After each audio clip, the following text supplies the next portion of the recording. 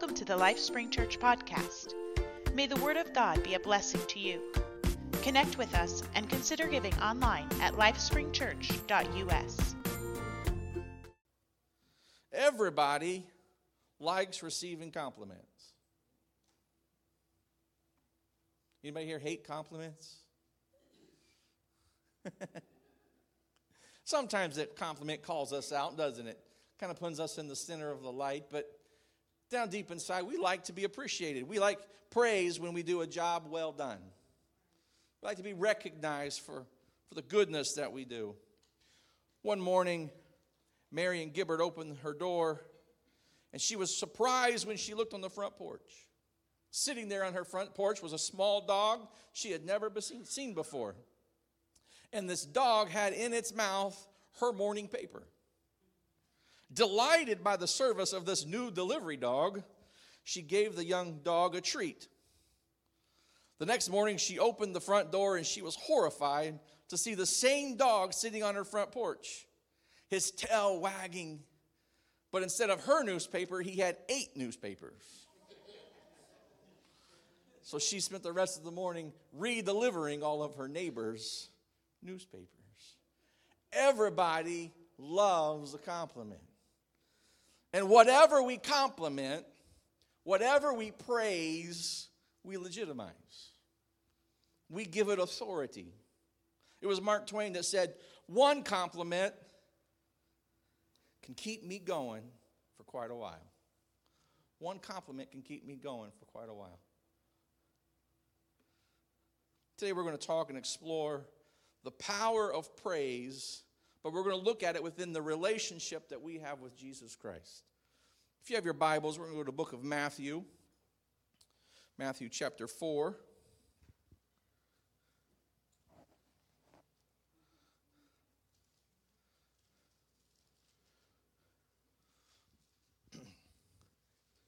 We'll begin at verse 1. Then was Jesus led up of the Spirit into the wilderness to be tempted of the devil. And when he had fasted 40 days and 40 nights, he was afterward hungered. And when the tempter came to him, he said, If thou be the Son of God, command these stones to be made bread. But he answered and said, It is written, Man shall not live by bread alone, but by every word that proceedeth out of the mouth of God.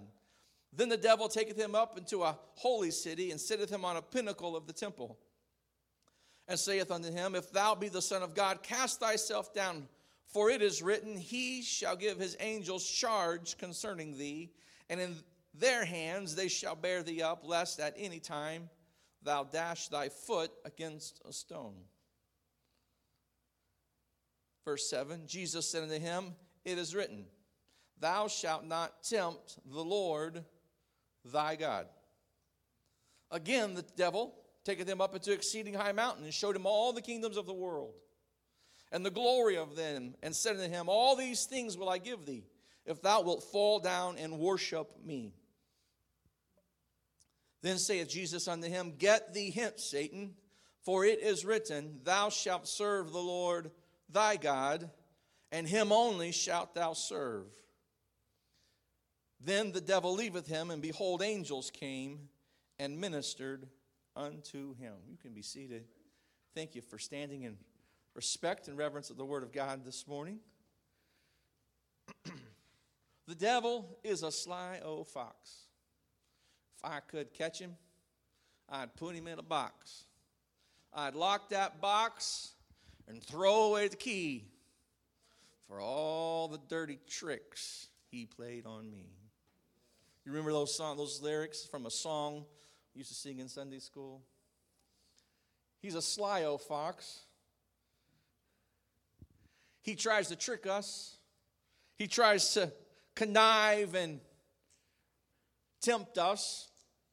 He wants his temptations to be so alluring that we fall for them.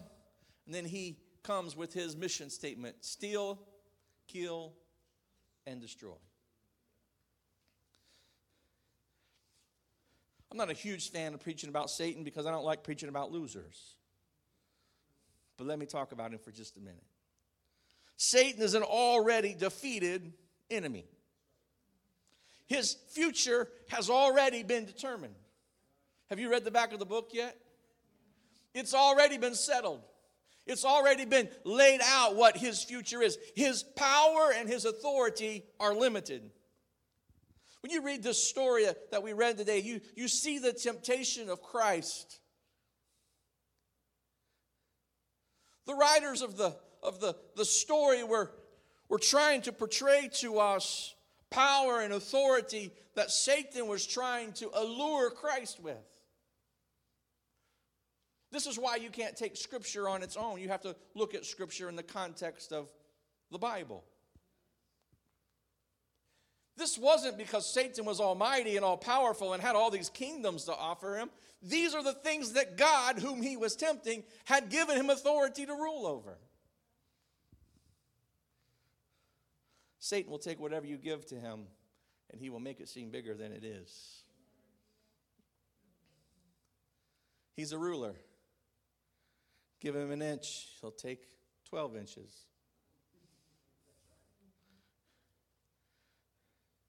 He keeps doing a good job of being a devil. He does a good job of being a devil. Satan knows his lies lack any authority. He realizes that he's already been delegitimized in his future. He has no authority. He has no power. And we should not be ignorant of his devices, nor should we be ignorant of his soon coming demise. Yet, despite us knowing the back of the book and him knowing his eternal future, he still tries to cause influence in our lives. He still tries to cause us to fall victim to his false authority or his false legitimacy. This is what Satan was trying to do. If you could get Christ to surrender to your temptation, then the feigned authority and the fake authority and power that you're presenting then becomes legitimized.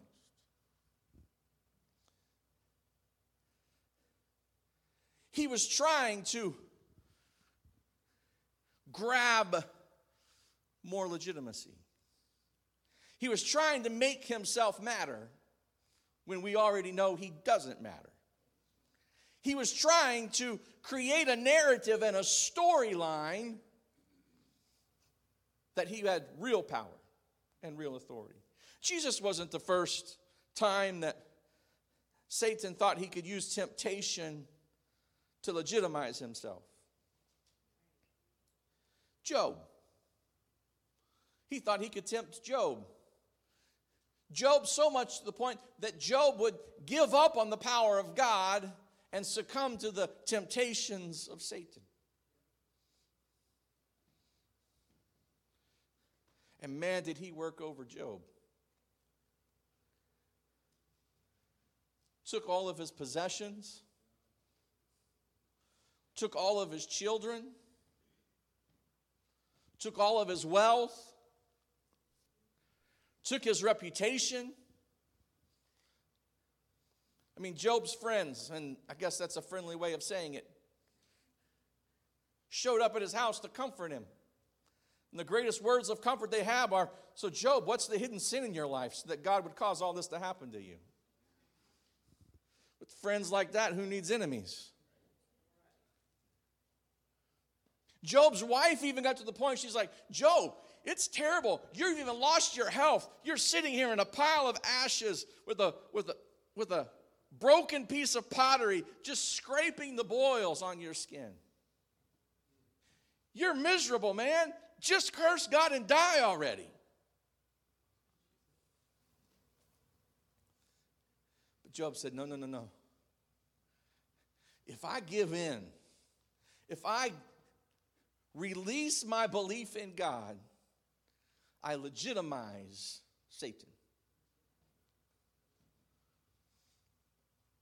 You know, Job wasn't the first. Jesus wasn't the last. Because Satan still tries to create legitimacy in each one of our lives. Every day he comes to us and he'll bring a temptation, or in those moments or those seasons of our lives where we're weak or we're stressed or where turmoil is going or where chaos is happening, he'll bring up something from the past and he'll try to shame us, or he'll bring up something of indignation against us and he'll try to cause us to falter and fall. He may not have very much authority, but he's a good note taker. He'll show up, flip out his little iPad. You remember back in 1973, and it looks like it was November, about 4 o'clock on the 7th, you were thinking about, remember when you were thinking about all that? Remember all that? You can't really be a child of God. The child of God don't think about stuff like that. You remember last week on the job when you were working and you remember so-and-so, they got you really frustrated. You remember how you reacted to that? You know, real disciples don't act like that. He brings these temptations and he wants us to buy into it. Because if I say you're right, real disciples don't act like that, I must not be a real disciple. You just gave him legitimacy. He tries, he works on us, he does all that he can to create legitimacy in our lives. The intention of this message today is to help you and to help myself and help somebody here get beyond whatever it is that you've been struggling with. And how you get past it is through praise. Because what you praise is what you legitimize. What you praise is what you grant authority in your life. Here's how you defeat Satan. The same way Christ defeated him in his temptation. First is through the word. What was Jesus Christ's first response to the first temptation? For it is written. What a powerful statement. Every promise in this book is mine. If I'll live for God and I'll serve him, if I'll be obedient to the gospel and I'll live a life in relationship with Jesus Christ, every promise in this book is mine. Every victory is mine. Every overcoming power is mine. Every strength is mine. Every blessing is mine. And so it's by the power of the word of God that we can then resist the devil and he flees from us. Can I encourage you today? You ought to be in the word and the word ought to be in you. We ought to be in the word and the word ought to be in us. There shouldn't go a day that we're not studying the word of God. Lord, pour something into my heart today that's going to give me strength. Lord, pour something into my spirit today from your word that's going to give me guidance, that's going to lead me. Psalms 119:11 says, Thy word have I hid in my heart that I might not sin against thee. Do you know the number one best-selling book ever? The Bible. I feel Sunday school songs in my heart today. I don't know why. The Bible, that's the book for me. I'm standing on the word of God, the Bible. Learned how to spell in Sunday school.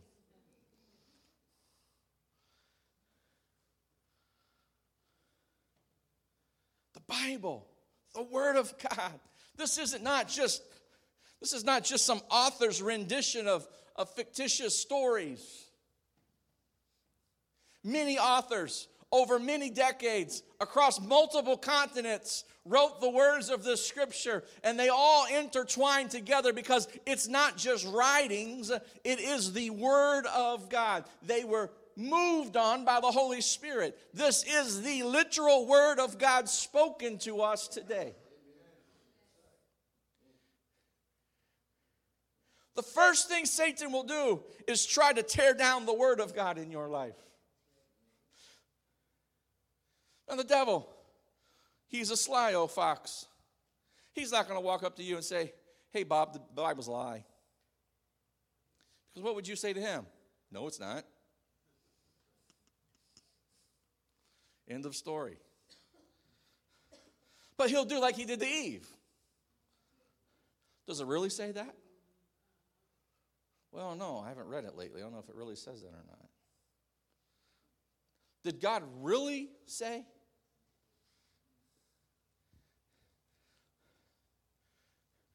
Putting this on a sticky note, put it on your refrigerator.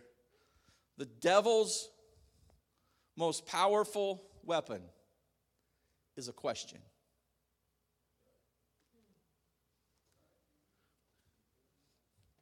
Did you really quit? Yeah, I quit. My addiction hasn't had a hold on me in years, but did you really quit? Yeah, I quit. That's what the enemy will do. He'll walk up to you. Did you really take on a new name and a new life in Christ, or are you just faking it? No, I took on a new name and a new life in Christ. I've been buried in the name of Jesus Christ. His blood has washed away the old man, and all things have become new. Get thee behind me, Satan. The Bible says, I am a new creature in Christ. Old things are passed away, and behold, all things are made new. Use the word of God to your advantage. Satan continues to tempt Christ. And Jesus says in verse 7, thou shalt not tempt the Lord thy God. I want you to grab those words, those two words, thy God. Satan continues to tempt again, and then verse 10, Jesus says, thou shalt worship the Lord thy God. Now, oftentimes when we read Scripture, we read Scripture in the context that it's speaking to us, which is appropriate, because it's the living Word. But let's look at it from a studious standpoint today, from an academic standpoint. Christ was speaking to somebody very specific in these two passages. He was speaking to his tempter. He was speaking to Satan. And he said to Satan, you're not supposed to tempt me. You're God. He said, you are supposed to worship me. You're God. Christ said, I will not legitimize your temptation. I will not release my authority to you because you're trying to be sly. You're trying to weasel your way in here. You're trying to take over some authority in my life. I'll not give it to you. I'm going to stand my ground and tell you, no, I'm your Lord and I'm your God. I'm your Lord and I'm your God that you must worship. You can't tempt me. You can't come against me. And I want to tell you today, it's the same in the life of us believers and disciples of Christ. Whatever you allow to be worshiped in your life is what you empower in your life. Whatever you praise is what you empower in your life. If you're always glamorizing a past of sin, no wonder you're still struggling. Whatever you praise is what you legitimize. If you're always glamorizing Hollywood, then no wonder you have an addiction to Hollywood. If you're always glamorizing the world and its things and all the vices of this world, no wonder those are the things that struggle and come against you in your life, because you are praising those things. You are speaking authority into those things. I want to tell you today, I've cut the tide to my past. I've let go of it. I've been across the water. There's no trail for it to follow me. I've been set free. I've been liberated. Is there anybody here today? Either you're really struggling or I'm dead, or you're not hearing me. I've been set free. I don't have the same past. I don't have the same addictions I've had. I don't have the same burdens in my life I've had. I don't have the same stress I've had in my past. I can freely worship God. I can freely lift my hands with a clean conscience before my Lord and Savior today. I don't have to be afraid. I can leap for joy just like the Bible says, because there's no more shackles on my feet. I can lift my hands because He no longer has me bound.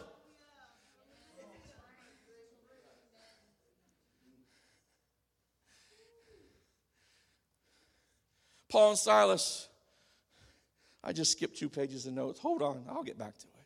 Paul and Silas are sitting in a prison cell. They're just doing the work of God. They're just walking down the street, helping people be saved, make it to heaven.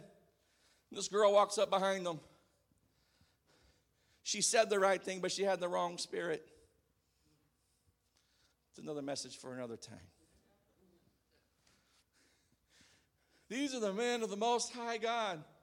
These are the men of the Most High. She was mocking them. And Paul, he seemed to be a fairly patient and temperate individual when you study him out in Scripture. But something just wasn't right that day with this girl.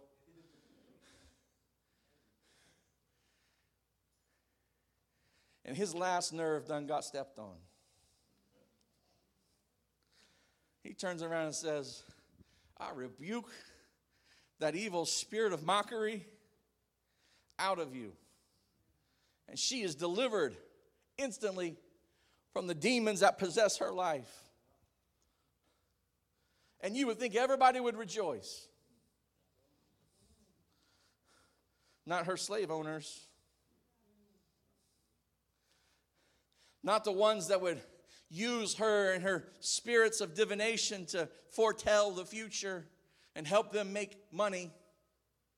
And when word got back to them that their magic trophy, their genie in the bottle, was no longer working, they became very aggravated, frustrated, angry. This is why Paul and Silas were arrested, whipped, thrown into the inner prison.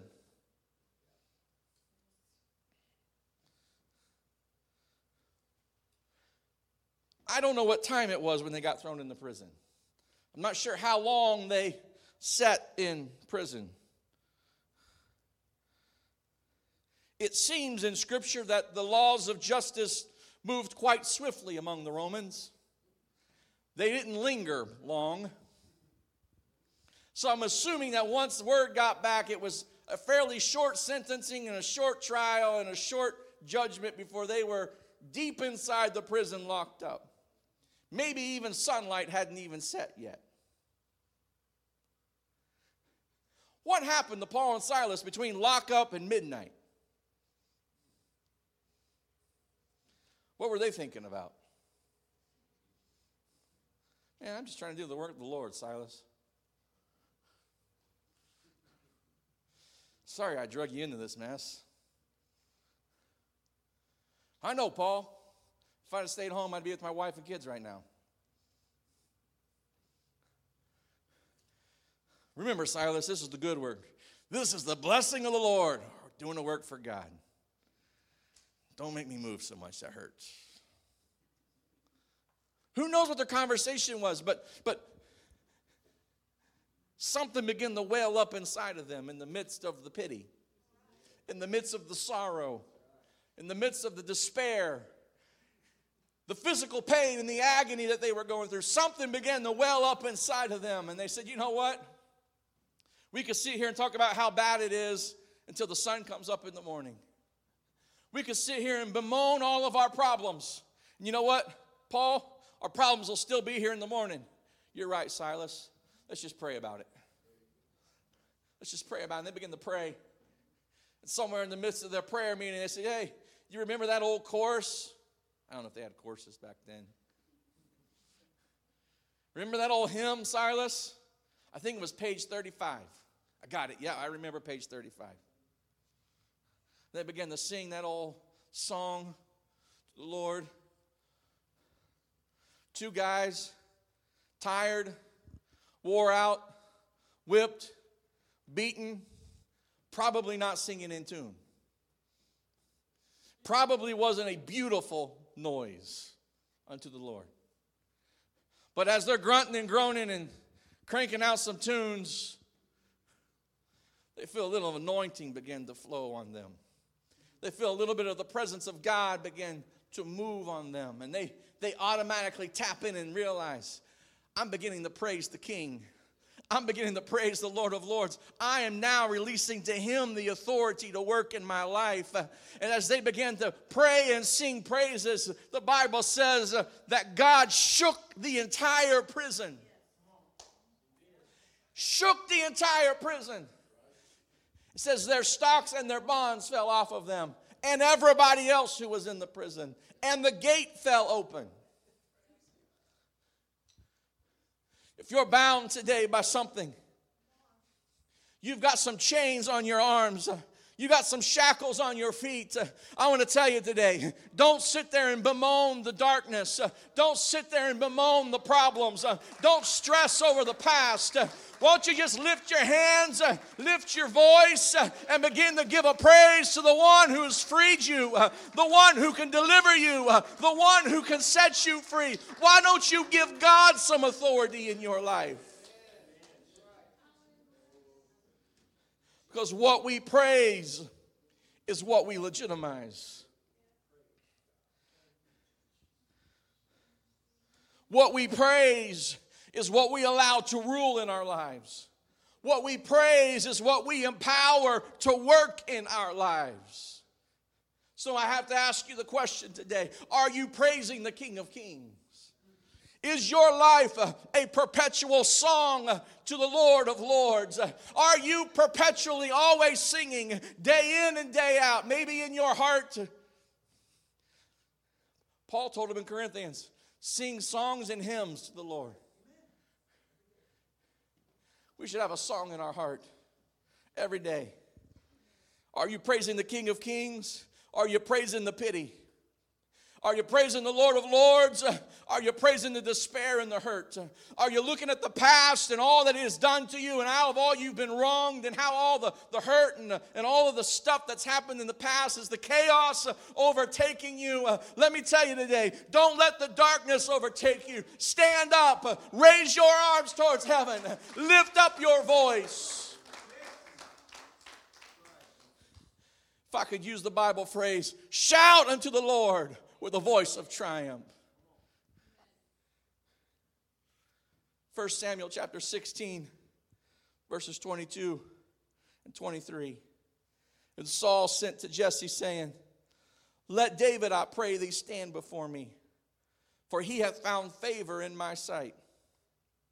And it came to pass, when the evil spirit from God was upon Saul, that David took an harp and played with his hands.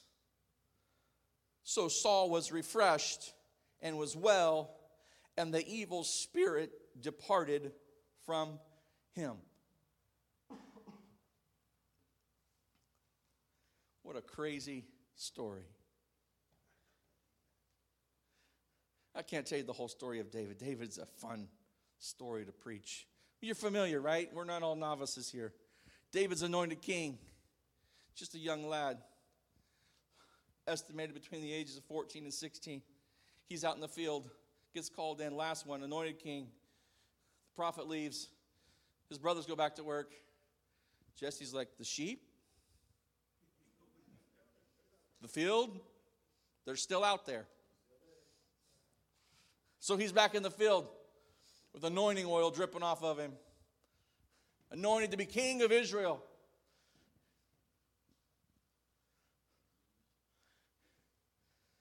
Word gets around. Have you heard this guy named David? You heard him play that harp? It is so beautiful, the psalms that he plays on that harp. The words, the way he intricately puts words together in music, he's a musician, man. He's going to grow up to be somebody.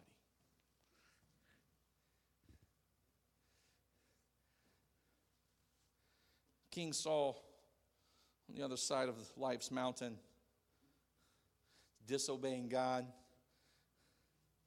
not fulfilling his call as the king, gets rejected by God, and in God's rejection is covered by an evil spirit and troubled by evil spirits. And somehow Saul hears of David and sends to Jesse and says, hey, let David come and play his harp for me.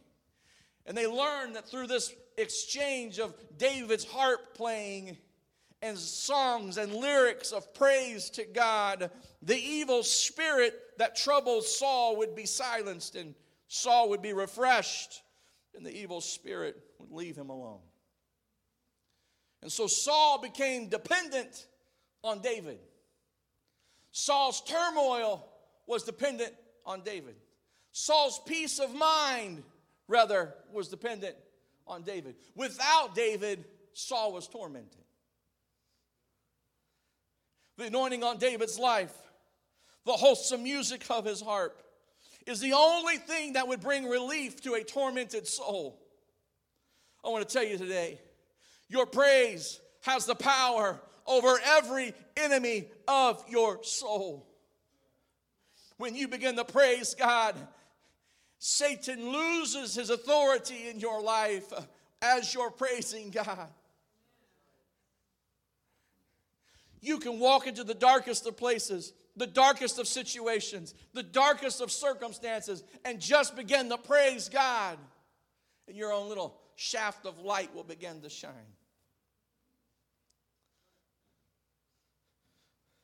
But what I gather in this story is maybe even deeper than just our own victory. Your praise is the praise that will help your troubled brother and sister in the midst of their battle. You pushing beyond changes the atmosphere of where you're at. Let me tell you how people have victory at LifeSpring Church. When you and I praise God.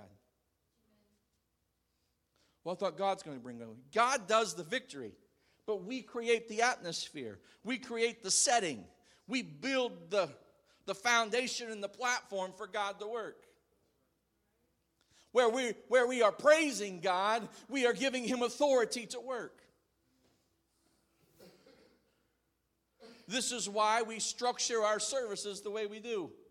This is why we have praise and worship before the preaching and before the altar call.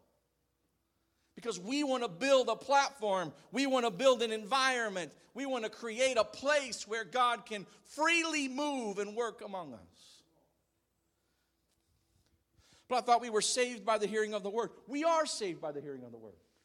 But praise helps our faith be built up so that we can then receive the word.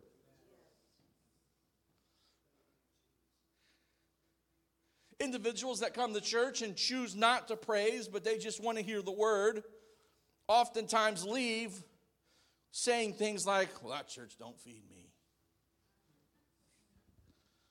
Well, that's because you showed up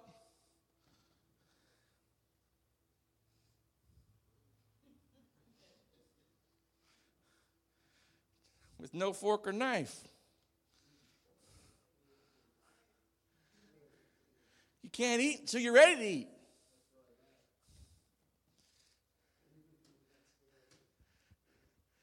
The Word of God is powerful. It's sharper than a two-edged sword. I would be a foolish pastor to get up here and begin to proclaim the Word to people who haven't praised. The Word cuts those who aren't ready to receive it. Some people say, well, the Word of God was abusive. It injured me. It hurt me. But if you would have been pliable in the hands of God, it would have cut out of you. It would have pruned you. It would have perfected you and me. Praise matters. Your praise helps your brother and sister have victory. You know somebody at our church that's struggling and going through a struggle and a battle right now? Here's what I'd encourage you to do. Just praise God. Well, my life's going pretty good right now. perfect, then you ain't got nothing to fight over. You praise God with extra energy today. You praise God with everything that's within you today. You give 110% because they're not feeling it today. They're in the midst of a battle. They're in the midst of a war. Your praise can bring them victory. Matthew chapter 8, verses 1 through 3. When he was come down from the mountain, great multitudes followed him. We're talking about Jesus.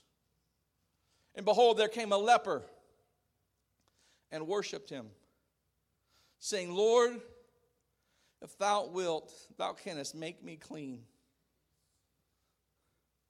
What a powerful, powerful declaration of faith. And Jesus put forth his hand and touched him, saying, I will, be thou clean.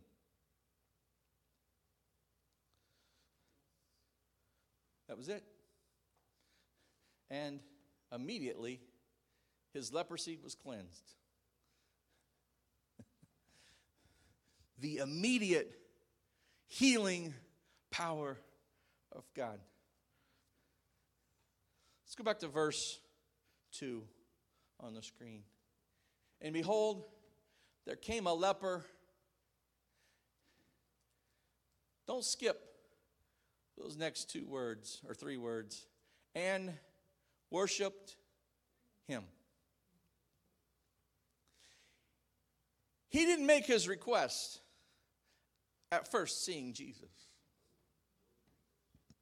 I've been guilty. I'll be honest, I've been guilty. I've been guilty of running into the presence of God. Hey, Lord, here's my list of stuff I need you to work on this day.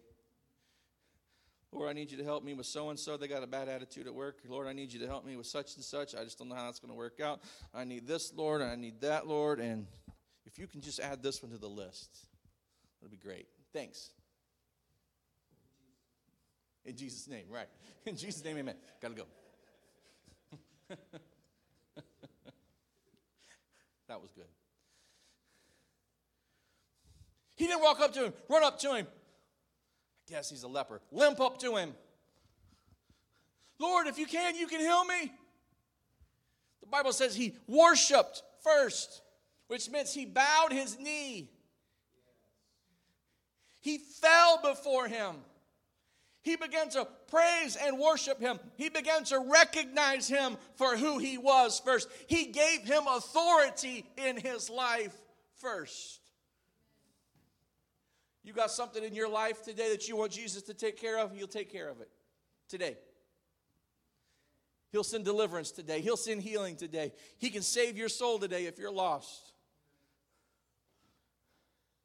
But before we come to the altar and make our petition known to God, or we make our request to God, could we first find that place in our heart and our spirit, even in our body, where we would worship him and we would honor him and we would give him the authority to work in our lives? Our praise should be honest. Our praise is not a tool used to manipulate God, because God is not manipulated. God knows our praise, for he does not look at how high your hand is raised or how loud your shout is. God does not look at how strong your dance is or how violent your worship is. God realizes we are demonstrative in worship, but that demonstrative worship does not motivate God or manipulate God. God moves when we have heartfelt praise. Outside of heartfelt praise is selfish praise. What is selfish praise? Selfish praise is bless me praise. Bless me praise. Well, I'm going to praise God today because I need a blessing. How about we praise God because he's God? I'm going to praise God today because I messed up this week and I need a little bit more grace and forgiveness. Let me tell you, whether I praise God or not doesn't change how powerful the blood is. His blood's just as powerful whether you praise him or not. Now, how effective it is in your life or not may depend on how you praise him. But I'm going to praise him with everything that I have Bless me praise is hollow and empty. Bless me praise is heartless praise. It's passionless praise. It's nothing more than religious practice. Maybe you've been places where praise is religious practice. It's like the beginning of service. 1, 2, 3, go! The place blows up. You're like, hold on a second. I know of a church somewhere on planet Earth that the guys wear tennis shoes to church because run! It's like, whoosh.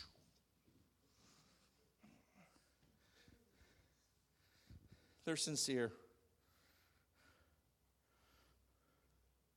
Heartless praise.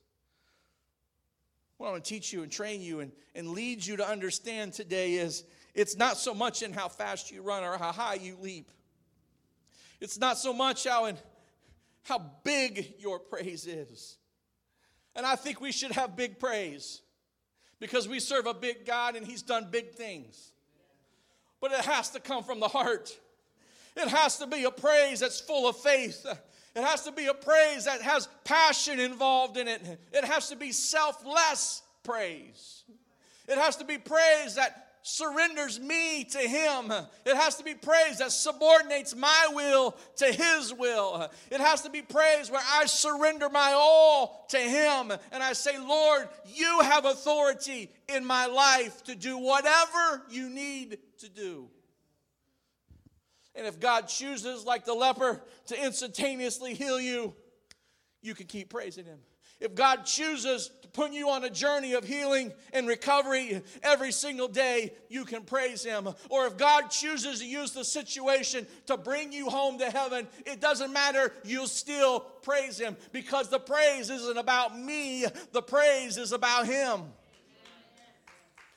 That's when you grant Him authority to work in your life.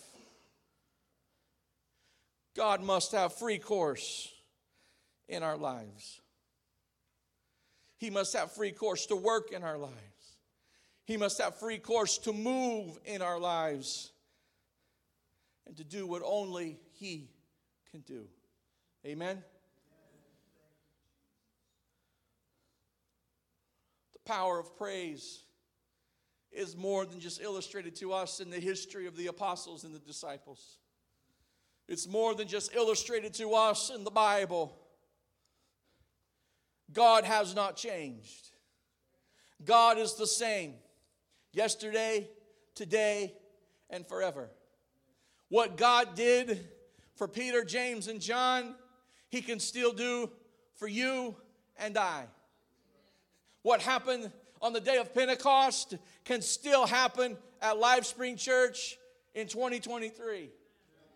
What happened with healings in the book of Acts can still happen today among us. Signs, wonders, and miracles are still for the church today. We still live in the dispensation that the early church lived in. So if you need a healing today, you can be healed. If you need salvation today, all you have to do is be obedient to the gospel of Christ, and you can be saved. What is the gospel? It's very simple.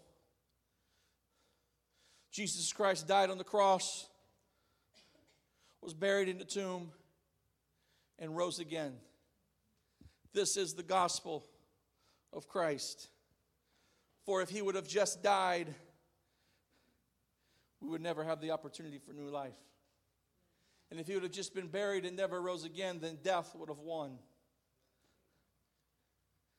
So we don't have to just stop at one of the steps or one of the ingredients to salvation, but we can have all of them and be fulfilled in what Christ calls us to be. No, you don't have to go hang yourself on a cross, but you can just come to an altar and you can repent of your sins. Repentance is two parts. Lord, forgive me, for I am a sinner. I want you to become the Lord of my life. Rather than the darkness and the vices and the addictions and the troubles and the struggles all ruling in my life. I want to relinquish all of that, and I want to give you authority and power to rule in my life. That's the first part, forgiveness. The second part is a commitment. It's a commitment that says, Lord, I'm going to walk away from the darkness. I'm going to change the direction I'm walking in life, and I'm going to begin walking towards you. Every single person that Christ did something for, he sent them in a new direction. 4 men let their friend down through the roof. What a crazy story.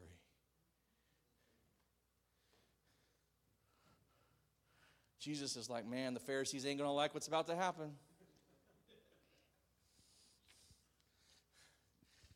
He says, thy sins be forgiven thee. The Pharisees. Thy sins be forgiven thee. Take up thy bed and walk. Jesus could have said, thy sins be forgiven thee. Hoist him back up, boys.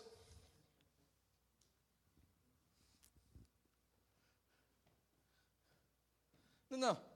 Jesus said, you came down through the roof, but you're going to walk out the front door. You come to leave a different way. It's a popular Christmas message you can preach. The 3 wise men showed up. You read the story in Luke, when the 3 wise men left, it says they left a different way than they came. Because when you encounter Jesus, you leave in a different way than you showed up.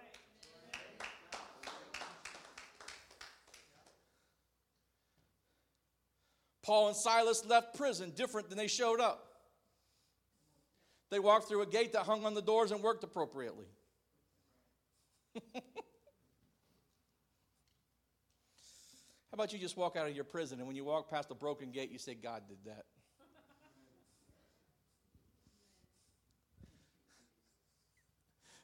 Peter could have done the same thing, but he didn't realize what was going on. The angel bumps him, gets him up off the bed.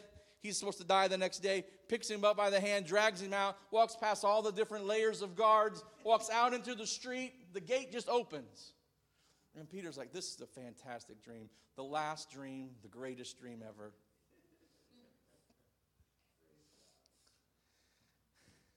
he's like, this is a pretty boring dream. I'm just standing here in the middle of the road. What's next? Well, I'm not dreaming. This really happened. This is real. I probably shouldn't be standing here in front of the prison in the middle of the road. Exactly, I'm out. He could have walked through the gate. He could have turned around and looked at the gate and said, God did that. I'm wondering what would happen today. If you'll stand with me, I'm moving towards a close. I wonder what would happen today if you had in your heart a determination. I'm going to praise God. No matter where I am, no matter what I'm going through, I'm going to worship Him because it's more than just illustrated to us in history. God is the same yesterday, today, and forever. His power hasn't changed. His authority in our lives is just as strong today as it has ever been. In fact, today, if you'll begin to praise Him, you can have as much experience in His power of God as David, the leper, Paul, and Silas. Your prayer can move mountains. Your praise can shake the earth. Your faith-filled praise can turn bad reports into good reports. Are you with me this morning?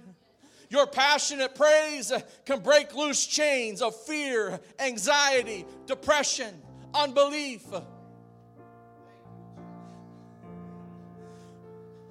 I want to just share with you. I've been in those places. I've been in valleys low with a little strong cloud cover. I've been in places where the rays of sunlight didn't penetrate to where I was. And in those dark moments, and in those dark times, and in those dark places, it's easy to relinquish authority to the darkness because it seems like it's so encompassing. It's so oppressing upon you. But every single time, I've been in a low place. And I've just said, you know what? I'm not going to stay here. I'm coming out of this. If I'll turn on some music or I'll remember a praise song, and I'll begin to lift up my voice, and I'll begin to lift up my hands. It may not sound pretty, but if I begin to praise Him, things change. God shows up. Deliverance comes. So today, this message is for you today. This message is for your heart today. This message is for your soul today. Don't leave in the same shackles and the same chains that you showed up with. Don't leave with the same bondage and the same hurt that you showed up with today. Leave liberated in the power of Jesus Christ today. You have a need, just worship Him. You need a Savior that can change your life, just begin to praise Him. Thank you for listening to the LifeSpring Church podcast. Join us in person on Sundays at 11 a.m. Visit us online at lifespringchurch.us.